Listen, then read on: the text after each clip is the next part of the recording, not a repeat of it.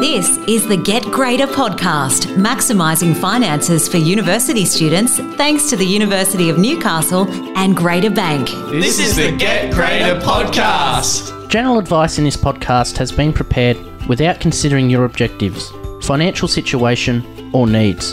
Before acting on any advice, consider its appropriateness. Consider the relevant disclosure documents, which include the Product Disclosure Statement, PDS, for any financial products, and seek advice from a licensed financial advisor to decide what is right for you. Whilst we cannot give you any specific advice, here are some examples that may help you gain a better understanding of banking so you can make better financial choices. Hello and welcome to this Get Greater podcast, a podcast discussing all things finance. My name is Paul and I'm joined today with my two co-hosts from the University of Newcastle Finance Academy, Eamon and Blake. Good to be with you, Paul. Yes, great. Rightio. So today we're going to be discussing the increasingly important topic of cyber crimes and scams. So let's kick us off here and we're going to just do a basic introduction of what is cybercrime and online scams. Yeah, so cyber crimes and online scams are something that has been increasing over time, and they are a criminal offence where an individual uses technological means to commit a crime. This includes fraud, theft of identity, accumulation of personal information and selling that off, or just theft, stealing money straight up. The increasing use of technology for everyday finances, such as online banking and online shopping, means that the risk of cybercrime and online scams is becoming an increasingly problematic issue. In May of 2021, it was reported by the Australian Competition and Consumer Commission, which is the ACCC, through their ScamWatch website that just under $30 million was lost. Just to be clear, that was in 1 month alone.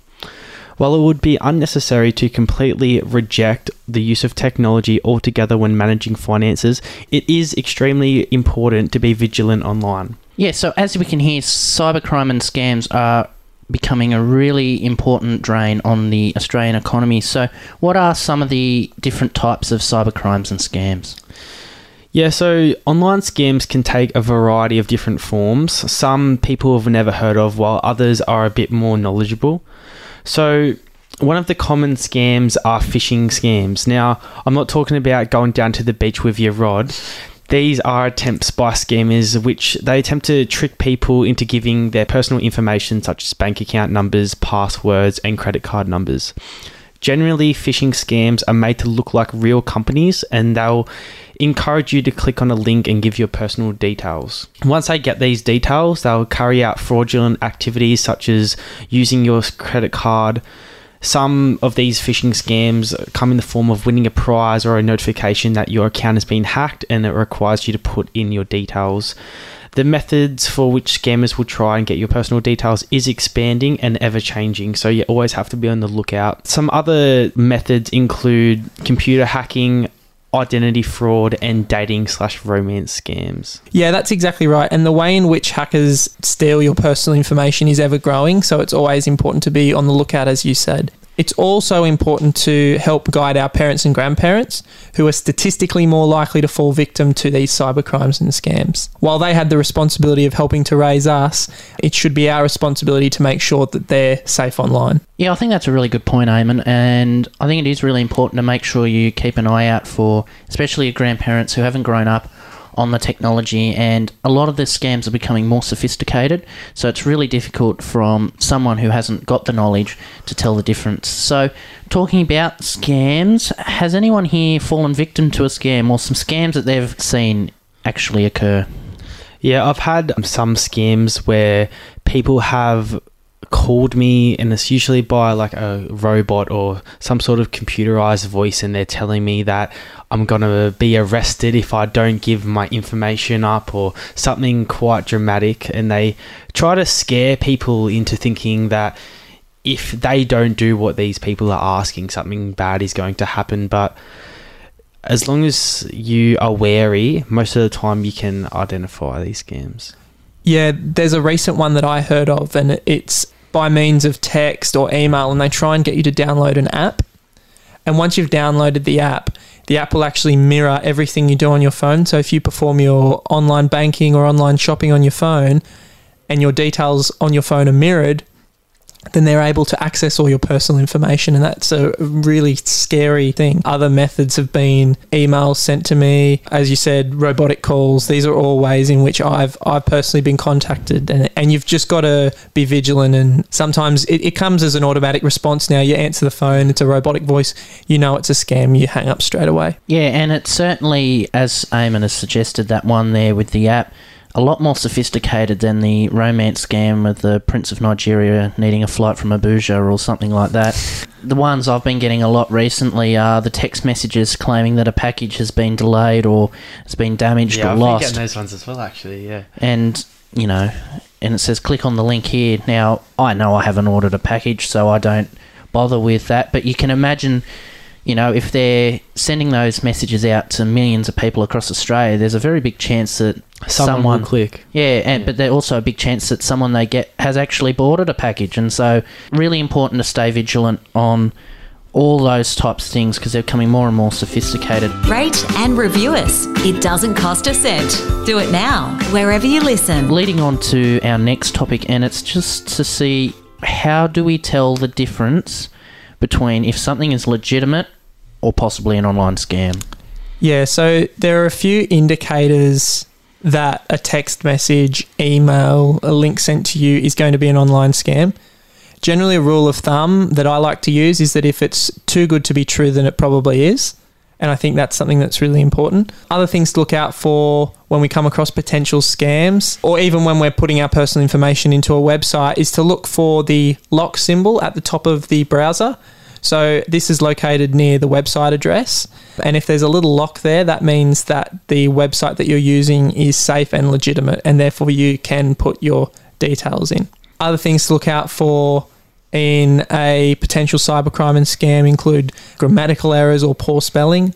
Sometimes a lot of these are sent by people internationally, and obviously that creates difficulties when trying to find the perpetrator of the online scam. If you are still unsure, the best method is to contact the company directly without giving any personal information to the links provided online. Yeah, very important that last point is, and I think that's one that if you are genuinely unsure, ring the supposed provider, whether it be Westpac or one of your banks, whether it be Telstra or one of the communications companies or a government agency. Ring them, because if you do actually need to pay something and provide some details, anyone you ring at those sites will be able to tell you whether that is true or not. And make sure you use those facilities. Those people will be very helpful for you. So in the unfortunate event that you do fall victim to a cybercrime, where is somewhere you can go? Yeah, so if you do fall victim, I would say the best place you can go to is your bank.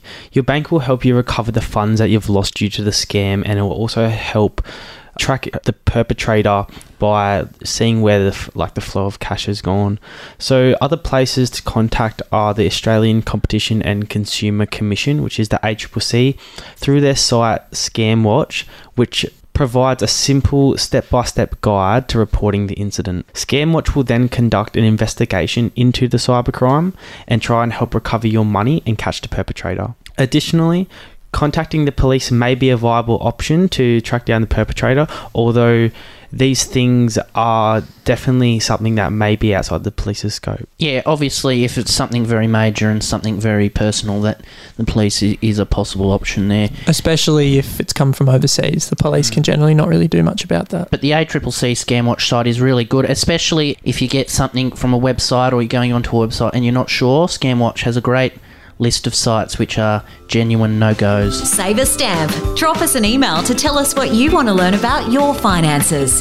financeacademy@newcastle.edu.au. What are some possible ways we can be more safer online? Well, one of the simplest and most effective ways is just to create a good password. So generally, when you sign up to a website, the company will require you to create a password that has an uppercase letter, a lowercase letter, a number, and sometimes a symbol. That's a really effective way to prevent being hacked online, although it can be frustrating sometimes keeping track of a number of passwords. And leading on from that, it's important that you do have a number of different passwords. If you only use one password for every site, then you're leaving yourself exposed. If someone recovers the password of one account, then they potentially have access to all your personal accounts. Also, don't use your first or last name, your address or birthday, because this is all information that's really easy to find and therefore easy to hack your accounts. Additionally, using secure websites is another way to be safe online.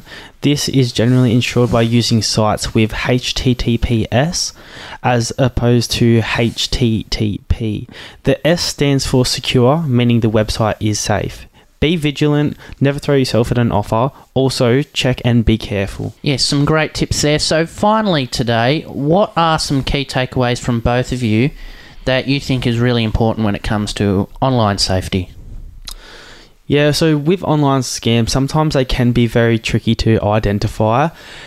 Just being aware of certain scams is probably the best way to identify when you are being scammed. A lot of the times you can identify those really easy ones, such as the prizes or such as like when notifications come up, but there are a little bit more tricky ones, such as the phishing links, and they do require a bit more like of an investigation to find out if it's actually a scam.